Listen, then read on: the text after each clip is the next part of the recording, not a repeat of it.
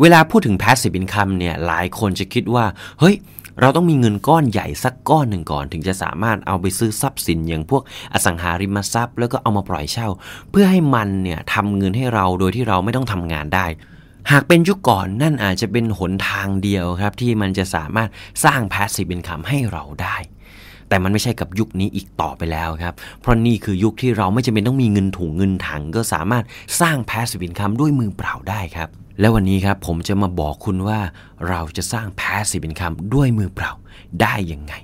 ก่อนอื่นเนี่ยคุณต้องเข้าใจคำว่า passive income ก่อนนะครับ passive income เนี่ยมันคือทรัพย์สินใดก็ตามครับที่คุณทำครั้งเดียวสร้างมันครั้งเดียวแล้วผู้อื่นเนี่ยสามารถใช้ประโยชน์ได้ซ้ำๆครับโดยทุกครั้งที่ทรัพย์สินนั้นเนี่ยถูกใช้ประโยชน์มันจะสร้างกระแสเงินสดให้มันไหลเข้ามาในกระเป๋าของคุณโดยที่คุณไม่ต้องกลับไปออกแรงทำงานอีก passive income เนี่ยมันไม่ได้หมายความว่าคุณไม่ต้องทำอะไรเลยนั่งๆนอนๆแล้วก็จะได้เงินนะครับจำเอาไว้ครับว่า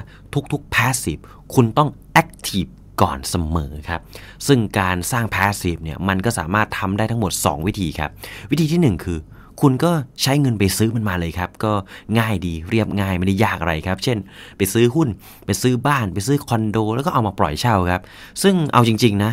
การที่คุณจะมีเงินไปซื้อได้มันก็ไม่ใช่ว่ามีเงินลอยมาจากฟ้าแล้วก็เอาเงินไปซื้อได้เลยอ่ะก่อนที่คุณจะมีเงินไปซื้อได้คุณก็ต้องทำงานแลกมันมาก่อนอยู่ดีแล้วก็ไม่ได้หมายความว่าคุณโยนเงินเข้าไปแล้วมันจะตุ้มแล้วก็กลายเป็นบ้านเป็นหุ้นเป็นคอนโดได้เลยนะเพราะว่าต้นตอของทรัพย์สินเหล่านี้เนี่ยมันก็จะเกิดจากการแอคทีฟของใครบางคนก่อนอยู่ดีครับเช่นพวกบ้านหรือว่าคอนโดเนี่ยมันก็ต้องเกิดจากการที่มีกรรมกรก่อสร้างวิศวกรออกแบบหรือว่าถ้าเป็นธุรกิจเนี่ยมันก็ต้องมีเจ้าของธุรกิจที่เขารันบริษัทก่อนเนี่ยจะเห็นว่ากว่าทรัพย์สินแต่ละชิ้นจะออกมาเป็นบ้านเป็นคอนโดเป็นตึกหรือว่าเป็นหุ้นมาขายคุณได้เนี่ยมันจะเกิดจากการแอคทีฟมาก่อนแล้วครับเพียงแต่ของบางอย่างเนี่ยคุณไม่จำเป็นต้องไปแอคทีฟเองโดยตรงคุณอาจจะแอคทีฟทางอ้อมโดยการไปทำงานทางอื่นแล้วก็หาเงินมาจ้างให้พวกเขาเนี่ยผลิตสินค้าให้คุณจ้างพวกเขาให้ไปบริหารบริษัทนึงให้คุณอีกทีก็เท่านั้นเอง2ครับถ้าคุณไม่มีเงินล่ะต้องทำยังไงคำตอบคือถ้าไม่มีเงินก็ใช้สมองสร้างมันขึ้นมาสิครับเช่นการทำคลิปลง YouTube ครับซึ่งข้อดีของ YouTube เนี่ยคือคุณสามารถทำเงินได้ตั้งแต่การก่ออิฐก้อนแรกเลยพูดง่ายๆก็คือคุณสามารถทำเงินได้ตั้งแต่คลิปแรกๆหลังจากที่ผ่านกฎการสร้างรายได้เลยครับมันไม่เหมือนกับการสร้างบ้านหรือว่าคอนโดที่คุณต้องใช้เวลาก่ออิฐให้ครบทุกก้อนจนออกมาเป็นบ้านก่อนน่ะถึงคุณจะสามารถปล่อยเช่าแล้วก็มีเงินไหลเข้ามาได้หรือต่อให้คุณไม่ได้สร้างบ้านขึ้นมาเองกับมือคุณก็ต้องใช้เวลาทำงานหลายปีกว่าจะมีเงินก้อนหรือว่ามีเครดิตมาลงทุนในอสังหาริมทรัพย์ได้ยกตัวอย่างครับคลิปหนึ่งที่ผมทำลง YouTube เอาไว้ตั้งแต่วันที่17กรกฎาคมปี2021ซึ่งตั้งแต่นั้นมาครับคลิปนี้ก็ยังทำเงินให้ผมทุกวันครับเฉลี่ยวันละ 1-200 บาทจนวันนี้ครับผ่านมา1ปีเต็มเนี่ยคลิปนี้ก็ทำเงินให้ผมไปทั้งหมด 4475 บาทแล้วครับ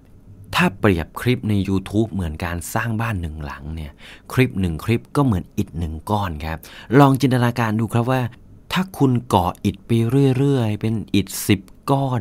20ก้อน100ก้อน 1,000 ก้อนจนมันกลายเป็นอาณาจักรคลิปของคุณล่ะคุณลองคิดดูสิครับว่ามันจะทำเงินให้คุณได้วันละเท่าไหร่แล้วประเด็นคือรายได้จากคลิปเหล่านี้เนี่ยผมก็เอาไปผ่อนรถ BMW โดยที่ผมเนี่ยไม่ต้องเข้าออฟฟิศไปทำงาน8ชั่วโมงเพื่อหาเงินมาจ่ายค่างวดเหมือนคนทั่วไปเลยที่สำคัญคือไม่ใช่แค่คลิปใน YouTube เท่านั้นนะครับแต่คุณยังเอาคลิปเดิมตัวนี้แหละครับคลิปที่คุณลงใน YouTube นี่แหละครับ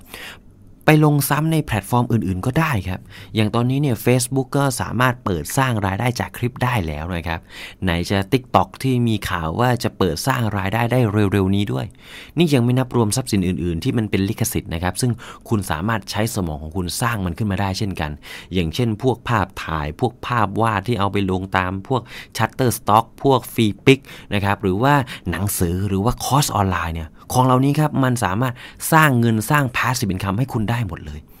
มาถึงตรงนี้ครับหลายคนอาจจะสงสัยว่าแล้วถ้าเกิดไม่มีคนดูคลิปเราทุกวันล่ะตอนแรกเนี่ยลงคลิปไปก็อาจจะมีคนดูนะแต่พอผ่านไปสัก1เดือนเนี่ยคนดูก็หายไปแล้วแบบนี้มันจะเป็น passive income ได้ยังไงถ้าอยากให้คนดูคลิปเพิ่ม เราก็ต้องทำคลิปใหม่นี่มันก็เป็นการ active income อย่างหนึ่งหรือเปล่าจำได้ไหมครับว่าในตอนต้นเนี่ยผมบอกว่า passive income คือทรัพย์สินที่สร้างเงินให้คุณโดยที่คุณเนี่ยไม่ต้องทำงานตราบใดที่มันยังสร้างประโยชน์ขีดเส้นใต้คำว่าตราบใดที่มันยังสร้างประโยชน์นะครับนั่นหมายความว่าถ้าไม่มีคนดูแสดงว่าคลิปนั้นมันก็ไม่มีประโยชน์แล้วครับคุณก็ไม่ได้เงินไงครับซึ่งเอาจริงๆมันก็ไม่ต่างอะไรกับทรัพย์สินตัวอื่นนะครับถ้าตึกหรือว่าอาคารพาณิชย์ของคุณเนี่ยมันทำเลไม่ดีล่ะโอเคแหละเมื่อก่อนเนี่ยมันอาจจะทำเลดีมีคนมาเช่าค้าขายดีแต่วันหนึ่งดันมีถนนตัดผ่านขึ้นมาล่ะมีการตัดถนนให้ทราฟฟิกหรือว่าคนเนี่ยไปทางอื่นมันก็เลยทำให้ทำเลของคุณเนี่ยไม่ดีอีกต่อไปแล้วคนที่เขาเคยเช่าเขาก็ขายของไม่ได้แสดงว่าเฮ้ยไอ้ตึกของคุณเนี่ยมันก็หมดประโยชน์แล้วเมื่อหมดประโยชน์ก็ไม่มีใครเช่าเมื่อไม่มีใครเช่าคุณก็ไม่ได้เงินซึ่งมันก็ไม่ต่างอะไรกับคลิปที่ไม่มีคนดูซึ่งมันก็ไม่ได้สร้างเงินเหมือนกันดังนั้นครับถ้าบ้านของคุณไม่มีคนเช่าไม่สร้างประโยชน์คุณก็ต้องสร้างบ้านใหม่หรือว่าซื้อบ้านใหม่จริงไหมคลิปก็เหมือนกันครับเมื่อมันไม่เกิดประโยชน์คุณก็ต้องสร้างคลิปใหม่ขึ้นมาเท่านั้นเองครับอย่าลืมว่าทุกอย่างเนี่ยมันไม่จีรังยั่งยืนมันมีเวลาของมันครับอย่าหวังว่าอะไรก็ตามที่คุณสร้างมันขึ้นมาแล้วคุณจะนอนกินไปตลอดชีวิตตลอดชาติคุณยังต้องพัฒนาตัวเองพัฒนาทรัพย์สินแล้วก็พัฒนาทุกอย่างอยู่เสมอครับสรุปคือถ้าคุณมีเงินน้อยเนี่ยคุณต้องใช้สมองให้มากครับเพราะแท้จริงแล้วเนี่ยสิ่งที่ผลิตเงินให้คุณได้ไม่ใช่เงินทุนในมือครับแต่คือความคิดในหัวต่างหากจำเอาไว้ว่าถ้าเงินมันไม่อยู่ในสมองของคุณก่อนมันก็ไม่มีทางมาอยู่ในมือของคุณได้หรอกครับและถ้าคุณถูกใจคลิปนี้ครับก็อย่าลืมกดไลค์กดแชร์แล้วก็กดติดตามเพจสมองไหลได้ทุกๆช่องทางเลยนะครับทั้งทาง YouTube Facebook Instagram TikTok แล้วก็ Blogditและอย่าลืมกดสั่นกระดิ่งด้วยนะครับคุณจะได้ไม่พลาดอาหารสมองดีๆที่ผมจะมีมาเสริมให้คุณทุกวันและถ้าคุณอยากจะเรียนรู้วิชาธุรกิจวิชาการสร้าง Passive Income แบบลึกซึ้งกว่านี้นะครับผมแนะนำให้คุณแอดไลน์เอาไว้ครับที่สมองไหล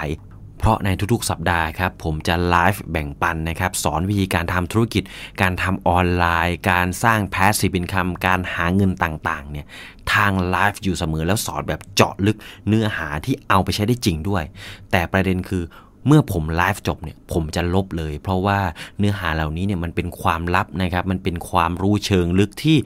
ไม่ได้มีสอนกันในโรงเรียน